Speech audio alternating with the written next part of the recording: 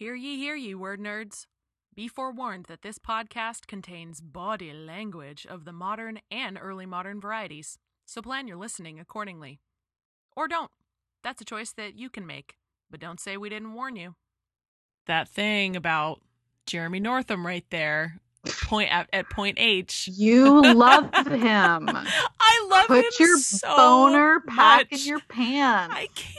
I love him. How can you not love Jeremy Northam? He's my boyfriend. I never watched The Tudors on purpose because I needed to make sure I didn't mess up my history while I was actually doing the thesis. What are you talking about? It's 100% accurate. It's a documentary. But it's like I've seen the Jeremy Northam clips, so it's like so good. I've done justice to the guy. He's so good.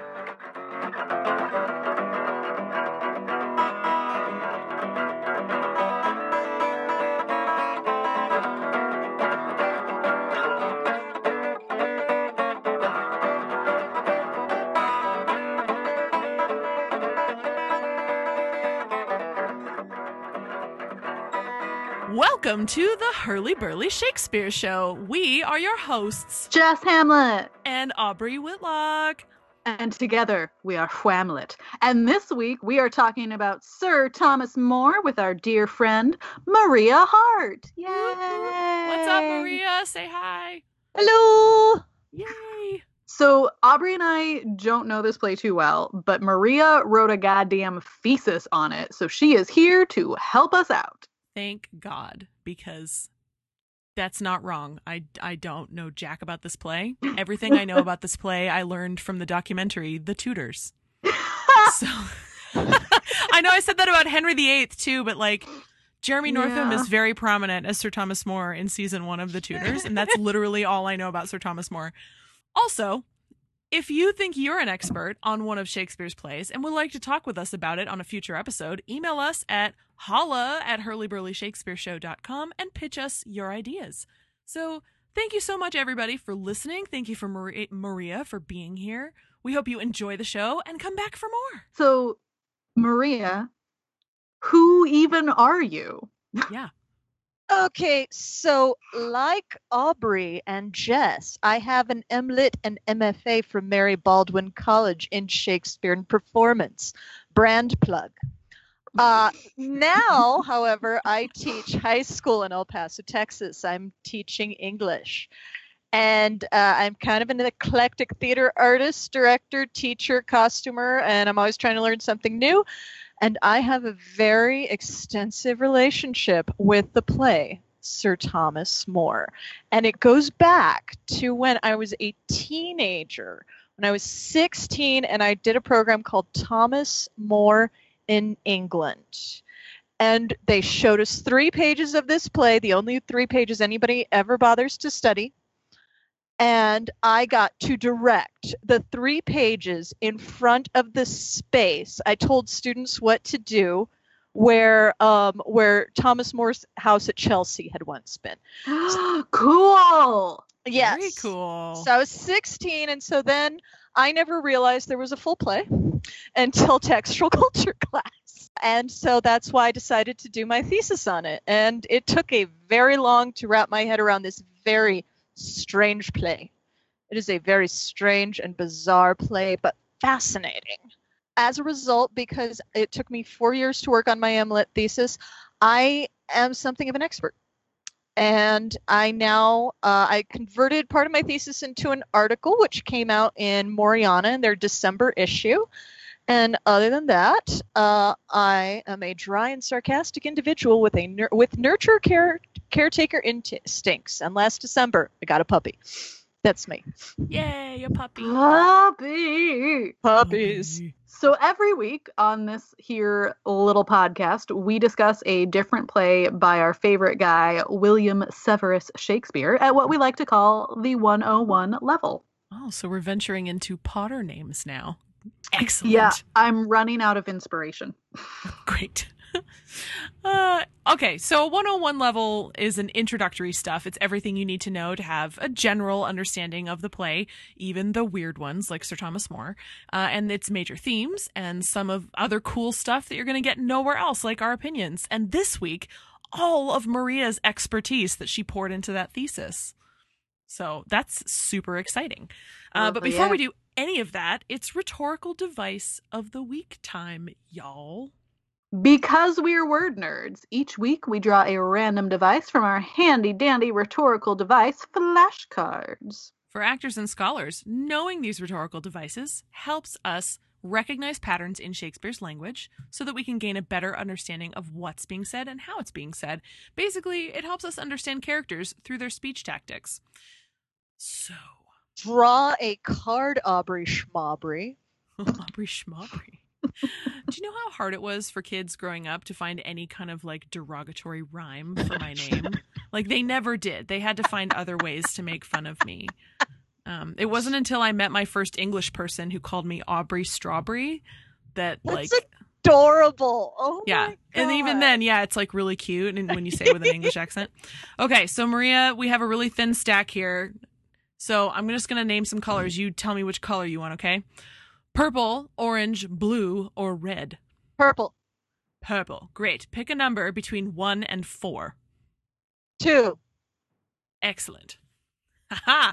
Ooh, this is a well-known, well-used, well-loved device. Auxesis. Oh, thrilling. Yes, auxesis. AUXESIS. Auxesis. Pop quiz. What does it mean? Anybody? It's the build, isn't it? Yes.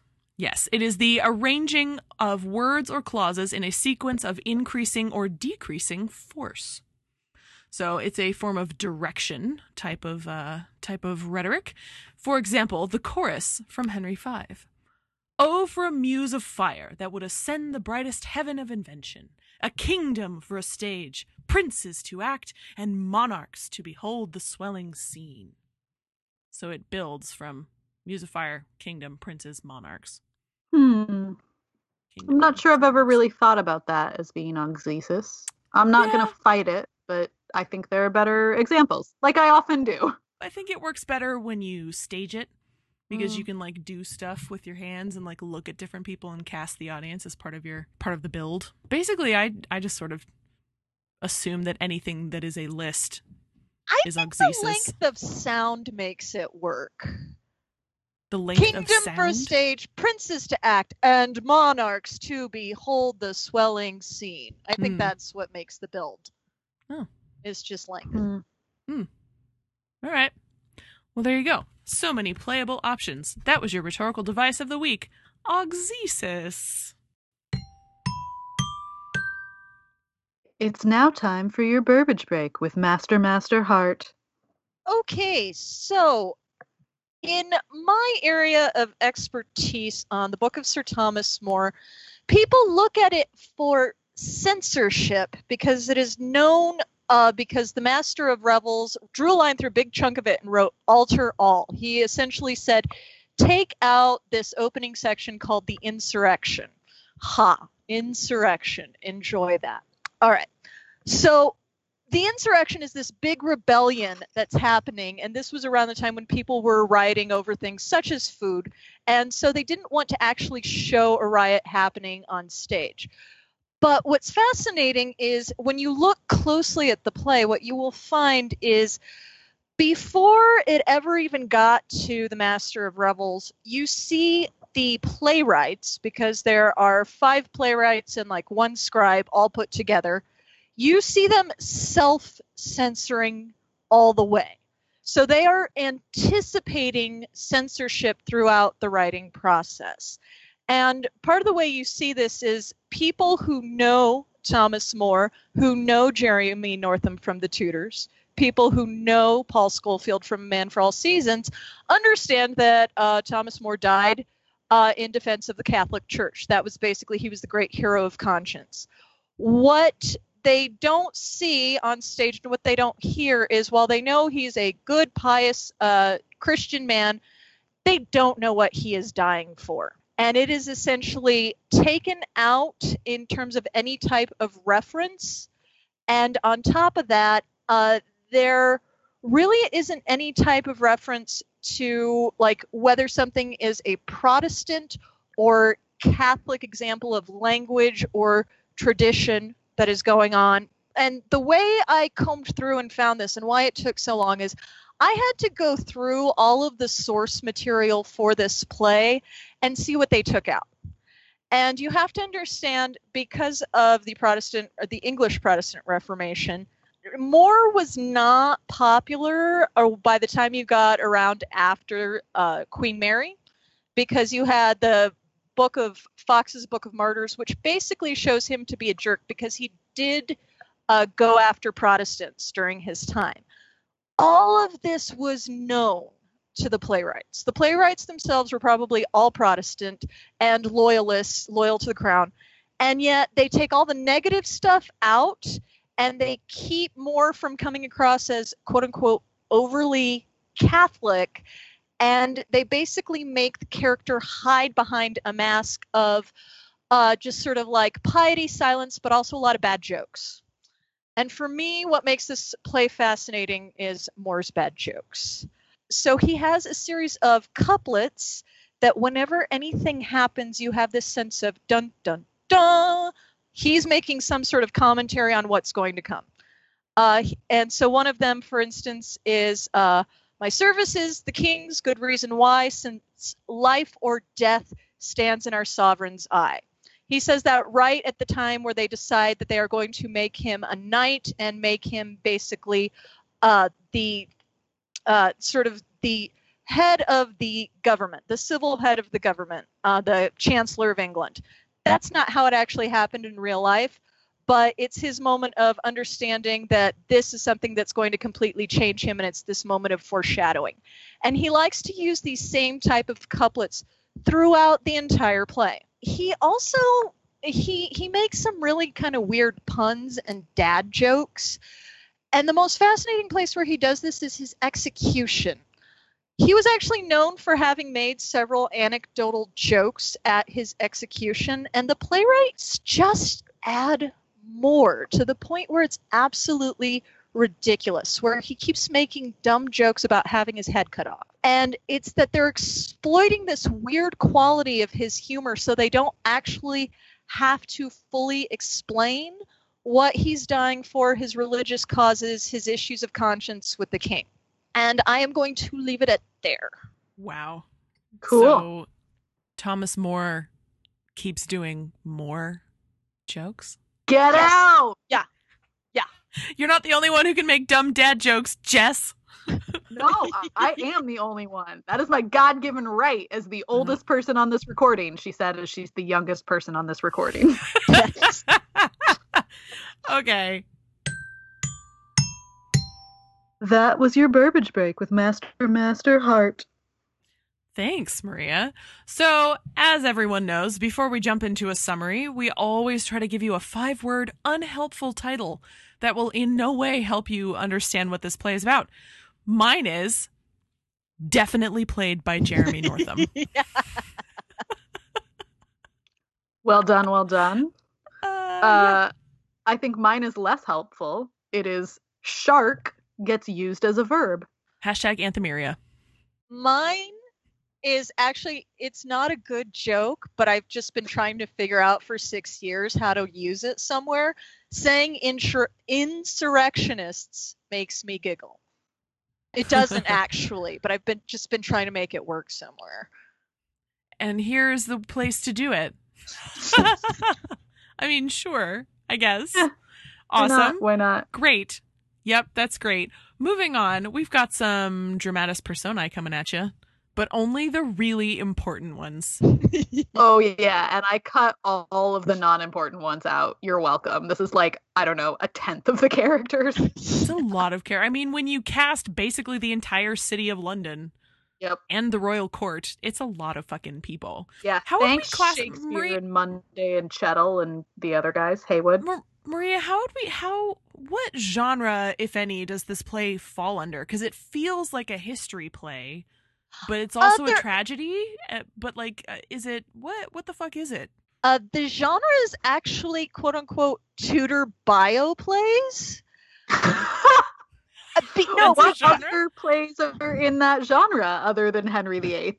And Sir Okay, Thomas but More. this is what it is it's not royalty. You're dealing with there is a play, Thomas Lord Cromwell. Sure. Okay. You've got Sir Thomas Wyatt. Okay, why are there so many plays about all these Thomases? What is going on? They only had 6 names in Tudor England, Aubrey. You know this. If you were a boy, you were Thomas, Edward, or Henry, and if you were a girl, you were Mary, Catherine, or Jane. That's it. Or Anne. And the other one that gets lumped in there, even though it was technically not from the Tudor period, but he became very important at that time, was Sir John Oldcastle. Oh yeah, I've read that. Yeah. And so these are sort of the Tudor bio plays, which scholars say they're very episodic. And they say that Thomas More is technically the best one because it hinges on the central character who, quite frankly, because the source material was so extensive, he's more interesting than the other characters, where they're just like using like 1 or 2 sources. Thomas More had, like, by the time this play was written, already had 3 biographies written about him. Yeah. And wow. Really? Okay, he's like inadvertently the father of English biography. Wow. Yeah, because at first I was like, oh, did they know anything about them? Like what? And then I discovered, no, they're all. So his son-in-law wrote a sketch that became like part of these other biographies that were coming out. But because of like the recusant Catholic movement, they kept on churning these out. And you have to understand, they were in manuscript form. These were not getting printed anywhere until one of them, the third one, got printed in Latin. And from what I can tell, the scholars of this play have a pretty strong inkling that they probably had access to all 3 biographies at the time. That's wild. That is wild. Wild. Yeah, it's really wild. And part of it was because Thomas More's family wanted him to, I mean, like, he technically was a saint. He was later on canonized, but he was revered at the time as a saint. There is the idea of the cult of Thomas More, like the cult of the Virgin Mary, like the cult of Our Lady of Guadalupe. So they're like, historians refer to the cult of Thomas More that basically centered around his family. Well, let's kick that off then with his family. with the DP and the man himself. Yes. Sorry, I rabbit holed us in a question about You're genre, fine. but thank you. You're fine. It's very cool. Yeah, Yeah. It's easy to rabbit hole this one. Okay. Yeah. Okay. All right. First person, Sir Thomas More, first Sheriff of London and later Lord High Chancellor. Actually, he starts as Thomas and then he becomes Sir Thomas after he becomes Lord High Chancellor. Uh-huh. Because he's knighted somewhere in the middle there, yeah. So then we have the clown, who is, and this is a shocker, I know, he's a clown. Oh. I know, Okay. it's a shocker, but just like go with me on that one. Yes. Great. Next we have Doll, a London citizen's wife. Probably not Doll Tearsheet from the rest of Shakespeare's canon. Definitely not. Technically, not an overlapping character. She's like the only doll in early modern theater who is not a prostitute. Oh, yeah. excellent. She wears armor. It's fucking cool. Oh, yeah, right she's on. hilarious. Great. The Lord Mayor of London. We also have Lincoln, who is a Londoner. Okay. Then we have Henry VIII, but he's not actually in the play. He's just like off stage and talked about a lot. Yeah. Yeah. The Bishop of Rochester, or referred in the script as Lord Rochester, who was Dr. John Fisher, a Catholic and totally not here for Henry's shenanigans with his marriage. There's also Lady More, who is Thomas More's wife. Then we have the More children. There's just more and more of them. His daughters and he adopted too. His daughters and his son-in-law. I'm sorry, it's going to happen the entire episode. It's so easy to make more jokes. Yeah, and more jokes and more jokes. To round out this nonsense, we've got some Frenchmen, some London citizens, some earls, some messengers, some servants. Also, Erasmus is a character, but I cut him from the summary because literally no one cares about all the Dutch jokes. Sorry, Maria. Nope. I'm not having it today. All right, so why is this play so... I can't even say it with a straight face. Why is it so goddamn popular? It's not. We all know this. No one's ever heard of it. It's fine. But Maria is going to tell us why it should perhaps be more popular than it is, and also why it's been having a moment for a little bit.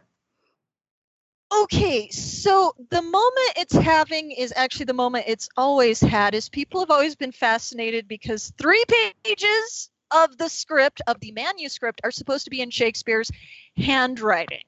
And the moment it is currently having is this happens during the quote-unquote riot insurrection scene where Thomas More is suddenly speaking to the crowd and trying to calm them down.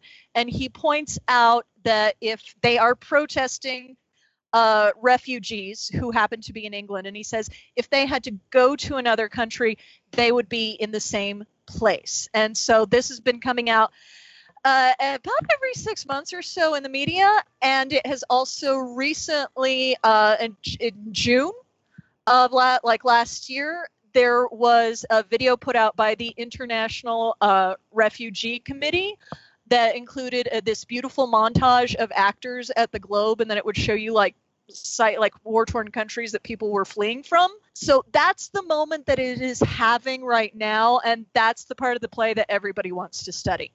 And then, like, nobody cares about the other pages. So it's like, it's super relevant, is what you're saying. It really people are is. hating on refugees right now. Yeah. Yeah. It's a weird play. I don't think it's a very good play, but it's relevant AF.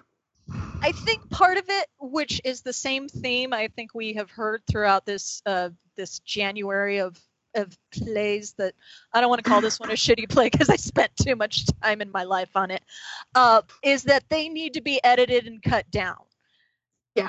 Yeah, and this one is a perfect example because, again, we don't have any type of scholarly edition. Like, we don't have an edition that is, what the printer want, because it's been recreated from manuscript form. So it's a bunch of hodgepodge of pages put all together. So that it's kind of like it invites you to edit it down. It's summary time. So we are now going to summarize Sir Thomas More for you in a segment that this week we're calling This is More or Less a Summary of Sir Thomas More or Less. Wah, wah. I've mastered all my letters, every single one, all 26. We should say that because this text is so wonky, we're not dividing our summary up by acts. No. This time, we've just got sort of a beginning, a middle, and an end for you, because some editions of this play give you just a list of scenes and scene numbers, and then others will divide it up by act and scene. So we're not trying to fuck with that. So we just have a beginning, a middle, and an end. Maria, whenever you're ready, take it away and get the let out. Go. The Londoners are annoyed with the foreigners, but don't attack them since they have friends in high places, i.e. the king. Lincoln reads out a petition he has written against the wrongs of the foreigners and intends to have it published everywhere. The citizens began to plot a riot. 3 earls, discussing the rising unrest among the London citizenry, and lay blame on the foreigners who treat people and property as their own personal playthings. A messenger bears news that riots have started, and the earls decide to ride out to meet the people and collect Thomas More on the way, since the people respect him. Apprentices are fighting with everyone, even each other. Dahl suggests that they stone the foreigners. As the rioters set off to do this, they hear that the Lord Mayor of London has raised a force to subdue them. The clown reports that all the foreigners have fled. Lincoln directs the rioters to set fire to the houses so the Lord Mayor will be distracted and the citizens can escape. My goodness. So, somewhere along the way, Thomas More arrives to speak with the rioters. He delivers this play's most famous speech that's totally having a moment right now, asking the Londoners to imagine themselves in the place of the foreigners and to show them kindness.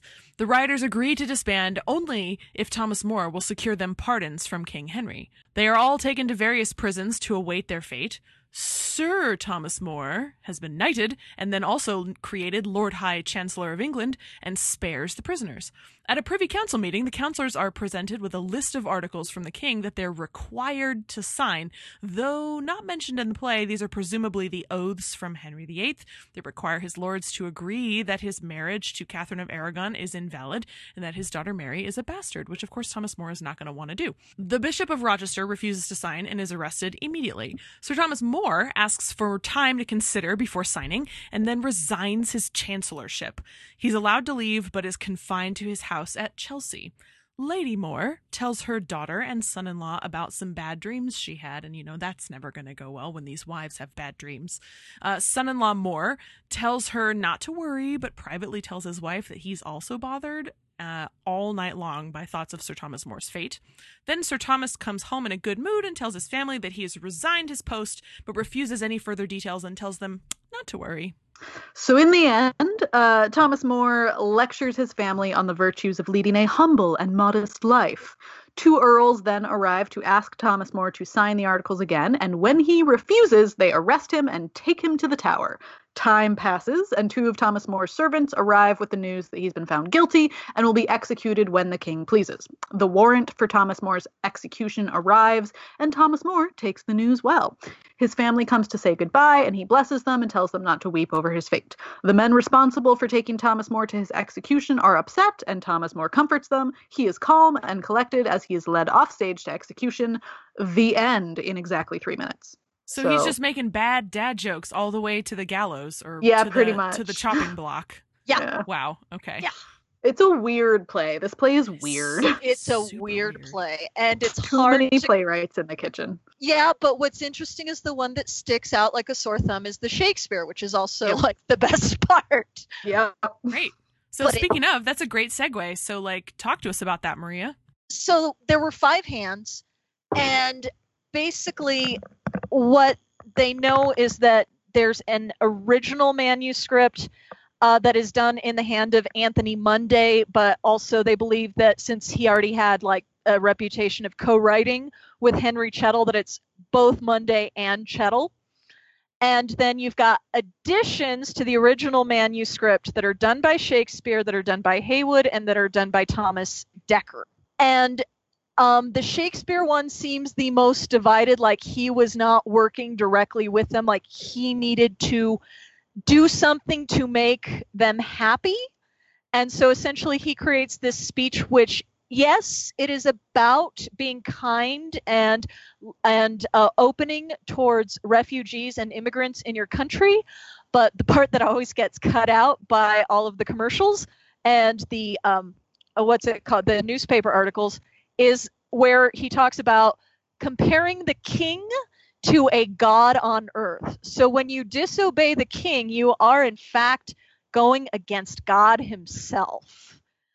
Now, later on in the play, More does go against the king, and More's very religious. So you immediately see there's this total disjoint. What they're trying to do is show loyalty so that they say, okay, the people are rioting, but More is pacifying them and talking about how loyalty and basically subscription to anything that the crown wants is really, really important.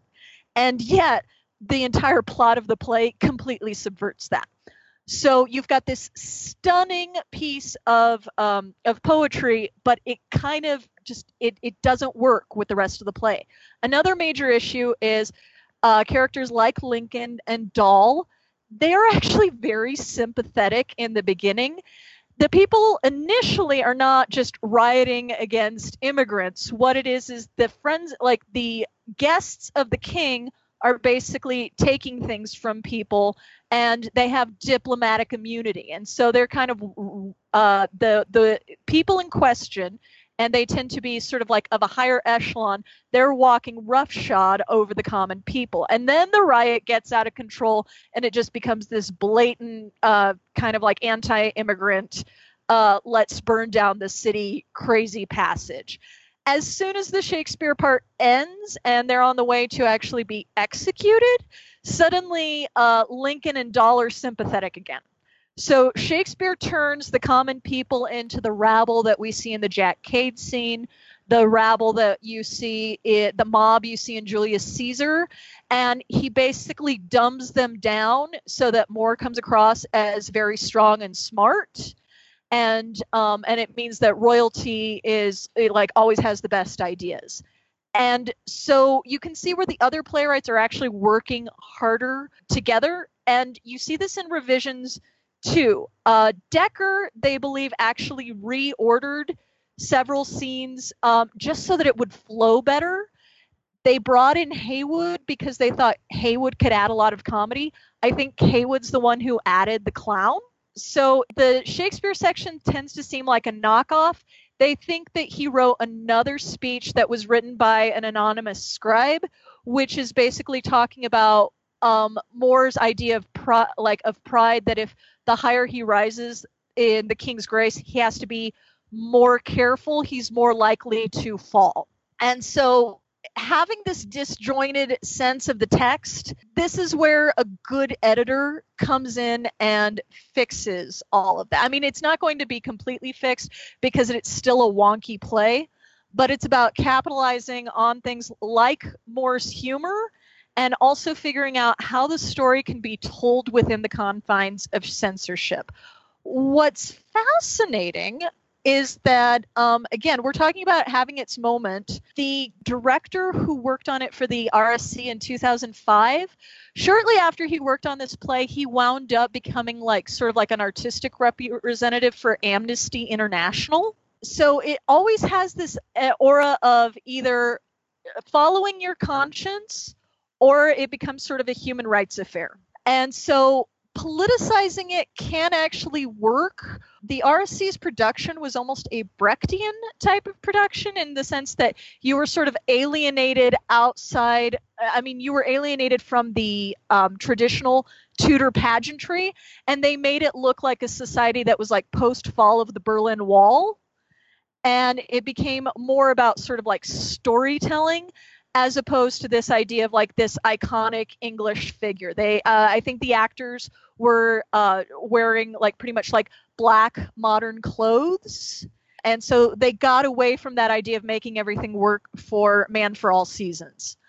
Otherwise, something of note that I'm going to talk about a little bit later is the fact that it was Ian McKellen. This was his breakout role in 1964. So no way. Yeah. So the first professional production of it, with, I mean, I don't know about English equity, but was at the Nottingham Playhouse in 1964. And this was his first major Shakespearean role. He'd been acting, but this kind of helped propel his career. And on top of that, that's part of the reason why whenever he's at political events or even like Shakespeare's like the 400th anniversary they did at the RSC that you've seen filmed, that's why he keeps bringing out that speech. It's because it's this key part of his career that kind of got him started. And so what I want to talk about is contrasting the two actors, the two professional actors who have actually played More.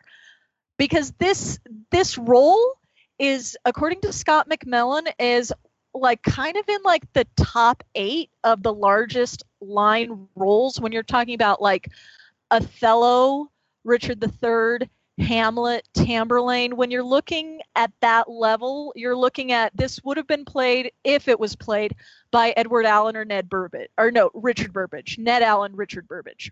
So there's this very clear idea that you have to have an absolute star. And not just a star, somebody who understands the cunning of this piece to make this play work.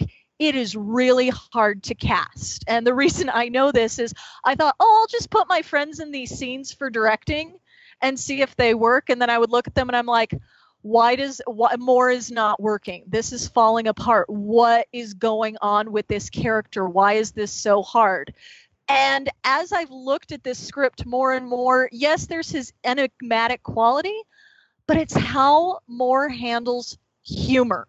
And so the description of Ian McKellen from this time period, from 1964, is he plays more kind of like a bumbling vicar. Like he's this kind of sweet, adorable guy, and he seems almost absent-minded, but he follows it all the way through the course, and he manages to do it in a way where it is not insulting.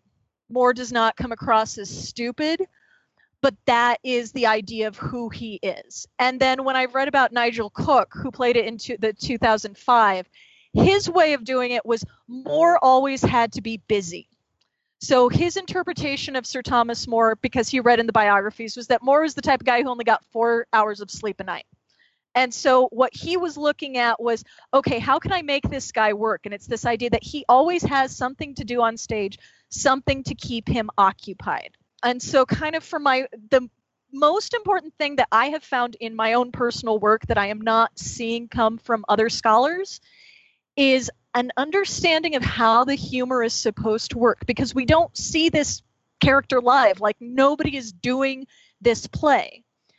And what's really important about it is you have to understand that it has to be, he has to be empathetic. He has to be dramatic at certain points.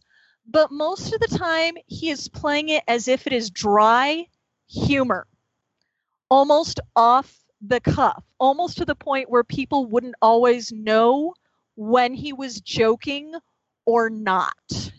And it's a really weird skill set, and you need a very particular type of actor to make it work. And that is what I am fascinated with this play is I want to create a franchise of Thomas More productions so I can just go and study them and write about them and just like present it on World Shakespeare Bibliography online. And so we know the challenges of Hamlet. We know the challenges of Richard III. Now we've got this paper all about like, okay, all these people have played Thomas More and we can compare. It's understated and dry humor. So it's for John Harrell. You're saying John Harrell needs to play Sir Thomas More is what I'm hearing. Professionally, yes. Like, yeah, no. Okay. I mean, I've already had this email conversation with Paul Menzer that, yes, John Harrell should play Sir Thomas More. Because the person you've described is John Harrell. John Harrell. I would watch that. I have 2 other contenders, but they are not professional actors. One is a high school teacher who's taught high school theater for over 30 years. Who you have to be slightly twisted and dry to be able to do that successfully. That is true. Yeah. That is very true. It's very true. And again, dad jokes. When I was with him at an event where he was teaching the kids how to write reviews for plays. We were at Sweeney Todd, and he came up with the idea of it should be set in Sweden, so everybody's singing Sweeney instead of Sweeney. And so, yes, so he's a wonderful man named Troy Herbert. So he's my top contender, but I recently have also added another one that I think you guys will appreciate. I think adding to her canon of old Shakespearean men, Merlin Cusel could pull it off. I think you're right. Right? Yep. Merlin's got the quirk. Merlin's got the dry humor. She's been Polonius, for God's sake, and a brilliant one. I think she could do it. I think she could do it. And on top of that, she is the most Catholic of all of these people I have mentioned. Is she? Is she? Yes, but you don't realize it. And that's exactly what Thomas More is. Does she realize it? She's like super low-key Catholic, though. Yeah, I know. Full disclosure, I already warned Merlin I would talk about this. Sounds good. Well, anything we can do to help you build that franchise. The Thomas More franchise? Yes. Yes. The Thomas More franchise. I can't sell stock. I don't think it's going to sell that well, but we'll see what we can do with the Thomas More franchise. Well, then maybe, hey, directors out there in the world, start doing this play and let's see who you cast. So at least you get a data pool. It may not be the people you want, Maria, but it'll be some people, maybe. I don't know. Well, I mean, we need the compare and contrast. Yeah, right? Yeah. You need the control group, and then you need the variables. So it's our favorite game here on the Hurly Burly Shakespeare Show. You hear them dice rolling.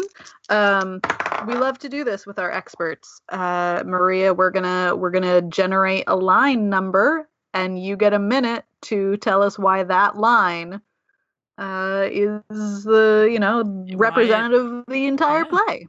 Yeah. So what text are you working with? Does it give you acts and scenes or just scenes, Maria? I'm working with the Arden. Jess has the Arden. Yeah. Okay. So it's just scenes. we're just it's scenes. scenes. Just scene numbers. It's scenes. Yeah. Cool. Okay, so we're rolling twice then. We're looking for Okay. So we're looking for scene 16. I think we've got 16 scenes. Don't we? Yeah, there's 17 scenes. Great. Perfect. So scene 16. Shaboom. Ooh. It's going to be some gallows humor. It's towards the end. Yeah. Okay. Great. So scene 16, line 62. Oh, I love this line. Okay, so that part of poet that was given me, may I finish it? Yeah, go to the semicolon. Made me a very unthrift. So one more time altogether? That part of poet that was given me made me a very unthrift. All right, Maria, whenever you're ready, you just you take it all the way away. You've got a minute. Go. So this is a conversation between Moore and the Lord Lieutenant, or the lieutenant who actually has him in prison. And this is when the lieutenant discovers that Moore doesn't actually have that much money. And it's understood that his money has actually been going to the poor. So while he has this estate, generally he's very charitable to other people, but instead of just saying, oh, why I'm this great person who helps the poor, he explains that he's also very artistic and poetic and likes to collect different things. And so the side of him, the poetic side of him, the writer, the scholar, the artist, made him very unthrifty. So it's not just his charitable giving nature, but there's this sense of impracticality about him, like an artist. So this is a way of displaying his quote-unquote genius, and at the same time his piety and holiness at the same time. And that right there is Sir Thomas More. Oh my God, that was fucking perfect. Nailed it. I mean, I would expect no less from a woman who spent many years with this text and wrote about it a lot. So well done, you. Well done. Yes. Okay, moving on. I don't think we've got corrections. No. Perfect. I don't think, I have nothing to correct. We are perfect what? Yeah, perfect what? Yes. So, it's time for some Shakes Bubble gossip. First of all, Maria, what are you working on right now? What are you working on, thinking about, what you doing? Actually, I just changed jobs. So I'm teaching high school English. I was teaching middle school theater. Never going to do that to myself again. Theater, yes. Middle school, no. And bless you for even trying. I didn't go near the middle schoolers with a 10-foot pole. Couldn't do it. No. And so at this point, because I'm in the state of transition and actually learning to teach a new core subject and being tested for the first time, my artistic side thing is my mom bought me piano lessons, and so I'm learning how to read music after 37 years. I'm finally doing it. Right on. So it's an extension, but at the moment, no directing projects, not in any plays, and maybe possibly teaching a few workshops if my fiance and I can get it going. All right. So our next bit of gossip is not so much gossip as it is an announcement. The Blackfriars, the biannual Blackfriars Conference here at the Blackfriars Playhouse. It happens every odd year. And I don't mean that as a descriptor of the year. I mean it like a number. It happens in every odd numbered year. Call for Papers closes May 15th of 2019. It's not as large of a conference as SAA is, mostly because the Blackfriars Playhouse can only house about 350 people at once. If you're interested in presenting a paper, then you have until May 15th of this year to submit those. Putting that on my calendar right now because I know I need to do it, but if I don't put it on my calendar, I won't fucking do it. Yeah. So call for papers. We're maybe gonna wait until after SAA to put that on my calendar. Right, yeah. So many conferences, so little time. It's a little bit better. Cool. So You know, some people who've presented in the past have been Andrew Gurr, or as Roz Knutson calls him, Andy Gurr, the quote-unquote godfather of the Blackfriars Playhouse and a writer in his own right and a historian. Dimphna Callahan, who we talked about on this podcast back in 2017 when we went to the Blackfriars Conference. Russ McDonald, may he rest in peace, delivered wonderfully sassy papers every time I've been there. Who else? Gina Bloom, Stephen Greenblatt, Maria Ann Hart Thompson. and Jess Hamlet. Oh, that's right. You both did too. I got to see a keynote with Scott Kaiser where he did operative words with Doreen Bechtel. That thing was awesome. Yeah, and Tiffany Stern always gives a paper. So you guys are in great company. It's on my calendar. It's on my calendar. I got it. Good job. I wrote it down. Here we go. Okay, it's my turn. So over the weekend, on the tweeters, there was a piece of theatrical criticism circulating, and I just want to present it for y'all because it's the hot Shakes Bubble gossip, and I'm really trying not to editorialize. So Joe Hill Gibbons is directing Richard II at the Almeida pronunciation theater in England. It's starring Simon Russell Beale as Richard himself. Production photos look like it might be a little concept-y. It's very bare stage. Everybody's in blacks. There's like few props, no sets, that kind of thing. It seems like it's getting some mixed reviews. People love it, people hate it, whatever. It's theater, right? Like that's just standard, you know? So a human person who I think is a man went and saw this production through the National Theater live stream of the production. They didn't actually go to the theater, but they went to like the cinema, right? Sure. To see the screening. And then wrote a letter to the director, Joe Hill Gibbons, hand wrote a letter, sent it to this person, Joe Hill Gibbons. And then Joe Hill Gibbons photographed the letter and put it on Twitter, and called it fan mail. Like he just posted 2 images of the letter, the front and the back, and just said fan mail, and that was it. So I just want to read the letter. Here's what the letter says. I'm going to skip the beginning part. You are to be congratulated for cleverly including in one short play all that is unpleasant about modern theater. There were no visual effects, no appropriate costumes, parentheses, why the silly collection of gloves, and no scenery, i.e. nothing to look at. I tried closing my eyes to concentrate on the language, but the cast were distractingly racing through their lines. If I merely wanted to listen to a play, I could have stayed at home with a sound recording. Your production destroyed the visual experience of theater. The audience then had to try and make sense of the trend for having women play the roles of men and black men calling white men their sons. I understand that we are not supposed to notice such distinctions, but they are so obvious and any attempt to ignore them is just a ridiculous obstacle. Like most people who appreciate Shakespeare, I visit the theater to be entertained. I do not want to be experimented on, challenged, or insulted. When silly, unjustifiable ideas begin to dominate a production, it is time to stand up and walk out. Last night, I was, apparently, the first of many to do so. Yours sincerely, Person. No.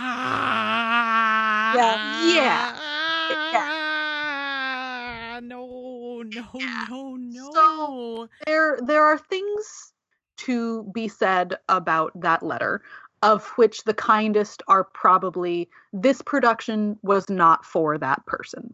The flip side of that is this audience member wrote a letter about a production they didn't like to a single person who was responsible for that production, probably never expected to have that letter posted for the world to see, probably was not asked permission before that letter was posted for the world to see, and also was not afforded the courtesy of at least obscuring their name.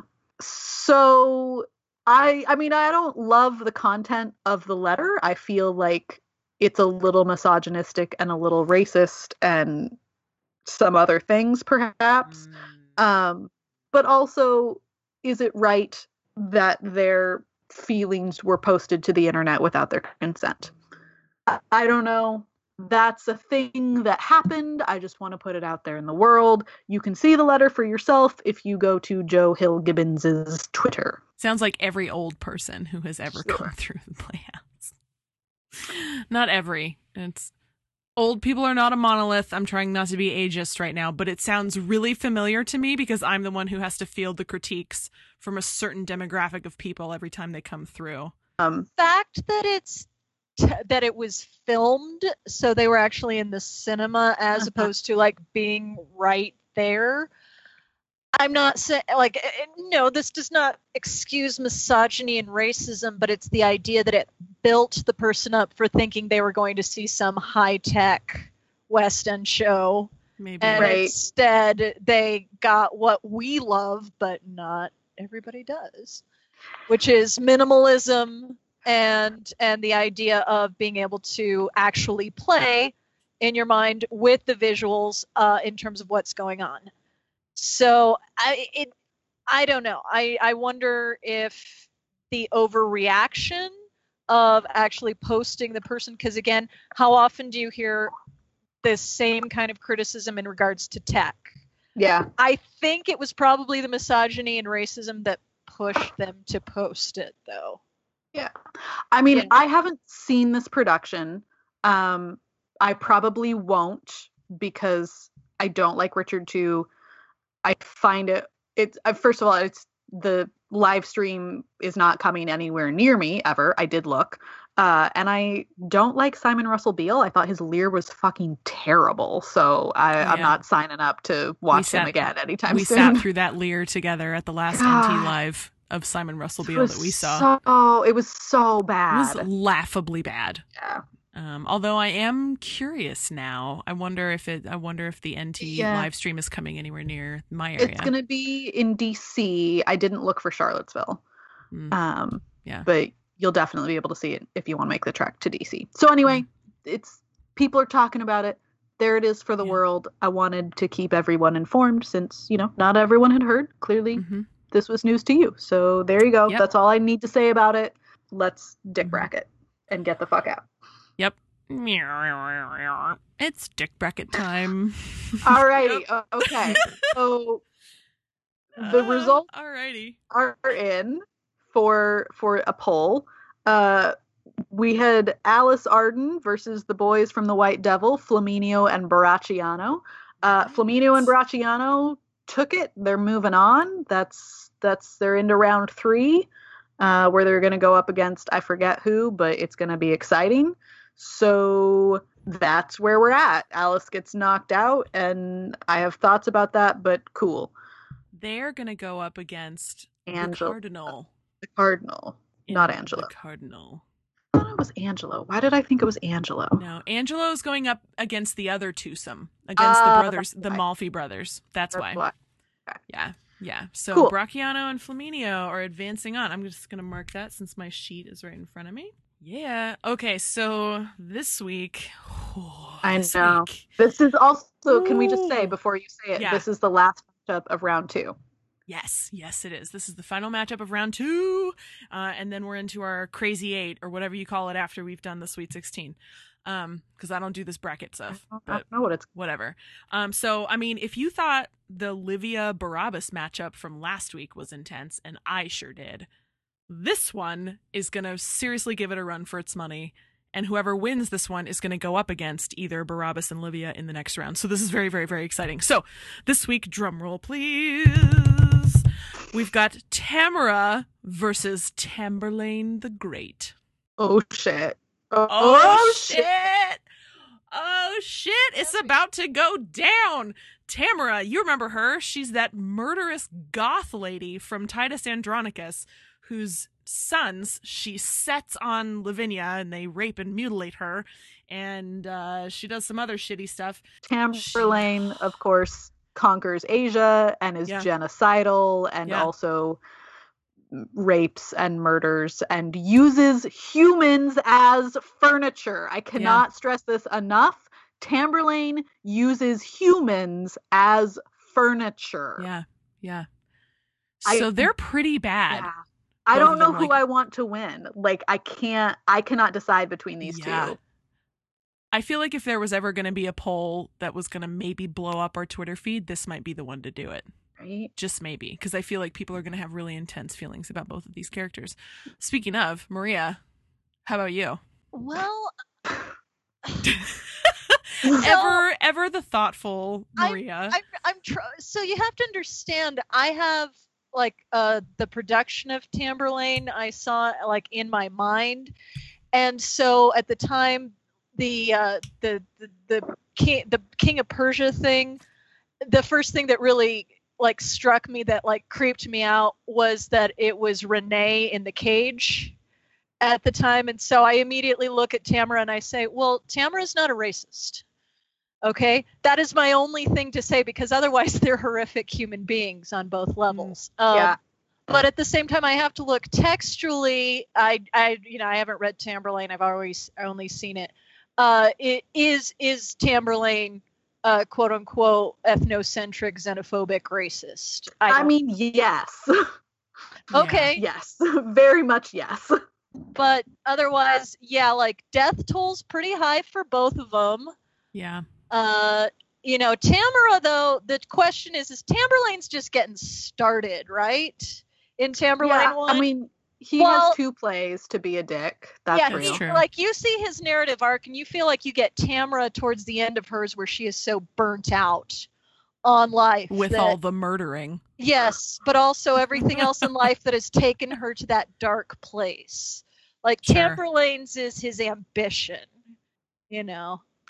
Sure. I mean, when we meet Tamara, she's already conquered, right? They're bringing her back to Rome, and she's her already... son she begged for was killed right in front of her. Right. Yeah, like, I mean, she's already seen, like, her family messed up. Like, so she's in a very deep, dark place, and she's trying to crawl out of there and be successful. Successful at the murdering. Getting revenge on Titus. Like, Sure, yeah. Even though she's really creepy and burnt, like, you feel that her stuff is coming, like, that deep, dark place started somewhere. Where Tamburlaine, it's just power-hungry ego that excuses a genocide. All right, so anyway, look for that poll. Whew, yeah, check that poll out. Vote in that. All right, so that brings us to the end of the episode. Thank you, everyone, for listening. We hope you leave the podcast more informed than when you started, particularly about this obscure 5-hand contributor, like weird as fuck play, Sir Thomas More, definitely played by Jeremy Northam. 5 hands and an anonymous Playhouse scribe. Everybody forgets the anonymous Playhouse scribe. Nobody stops to thank the underlings and like the people behind the scenes, Yeah, the anonymous Playhouse scribe. Thanks for bringing that back to our attention. We should do better about that. And thanks so much to Maria for joining us. We hope that you adore her just as much as we do. If you are interested in learning more about Maria, you can find her in El Paso, teaching at Bowie High School, home of the Bowie Bears. Bowie. Bowie. Not David Bowie High School. Not that. Okay. Yeah. Fine. You don't have a social media presence, Maria? Like no Twitter where people can find you, no Instagram? Nothing professional. That's all right. Yeah, only personal. So, I don't want to No worries. You can find me. I'm cute, but you got to tell me who you are and why you're trying to. Don't she just has do to that. vet you a little bit first. Yeah, I got to vet you. Awesome. All right. And tune in next week for Antony and Cleopatra 101. Yeah. All right. So, Maria, it's time for that quote now. Here more forsakes all mirth, good reason why. The fool of flesh must with her frail life die. No, I salute my trunk with a sad tear. Our birth to heaven should be thus, void of fear. Whamlet out. Whamlet out. If you like this podcast, be sure to subscribe and rate us on iTunes, Stitcher Radio, or Google Play. For show notes and other fun things, visit our website at www.hurlyburlyshakespeareshow.com. You can drop us a line at holla@hurlyburlyshakespeareshow.com. Or follow us on Instagram at hurlyburlyshakes. or on Twitter at hurlyburlyshake. The Hurly Burly Shakespeare Show was produced and edited by Jess Hamlet and Aubrey Whitlock. Our fantastic theme music was composed by Jonathan Shu. You'll learn more about him at jonathanshu.com or find his albums on iTunes. All opinions you heard on this podcast are strictly our own and not at all affiliated with our institutions of work and or study.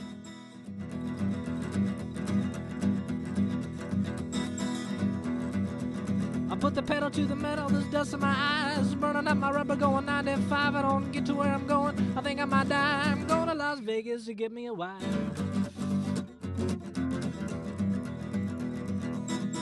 That sound is getting better and better every week. I'm practicing my flaccid dick noise. I'm studying a lot of flaccid dicks in my spare time, and I'm taking notes. So I really feel like I'm so close to getting the perfect sound effect.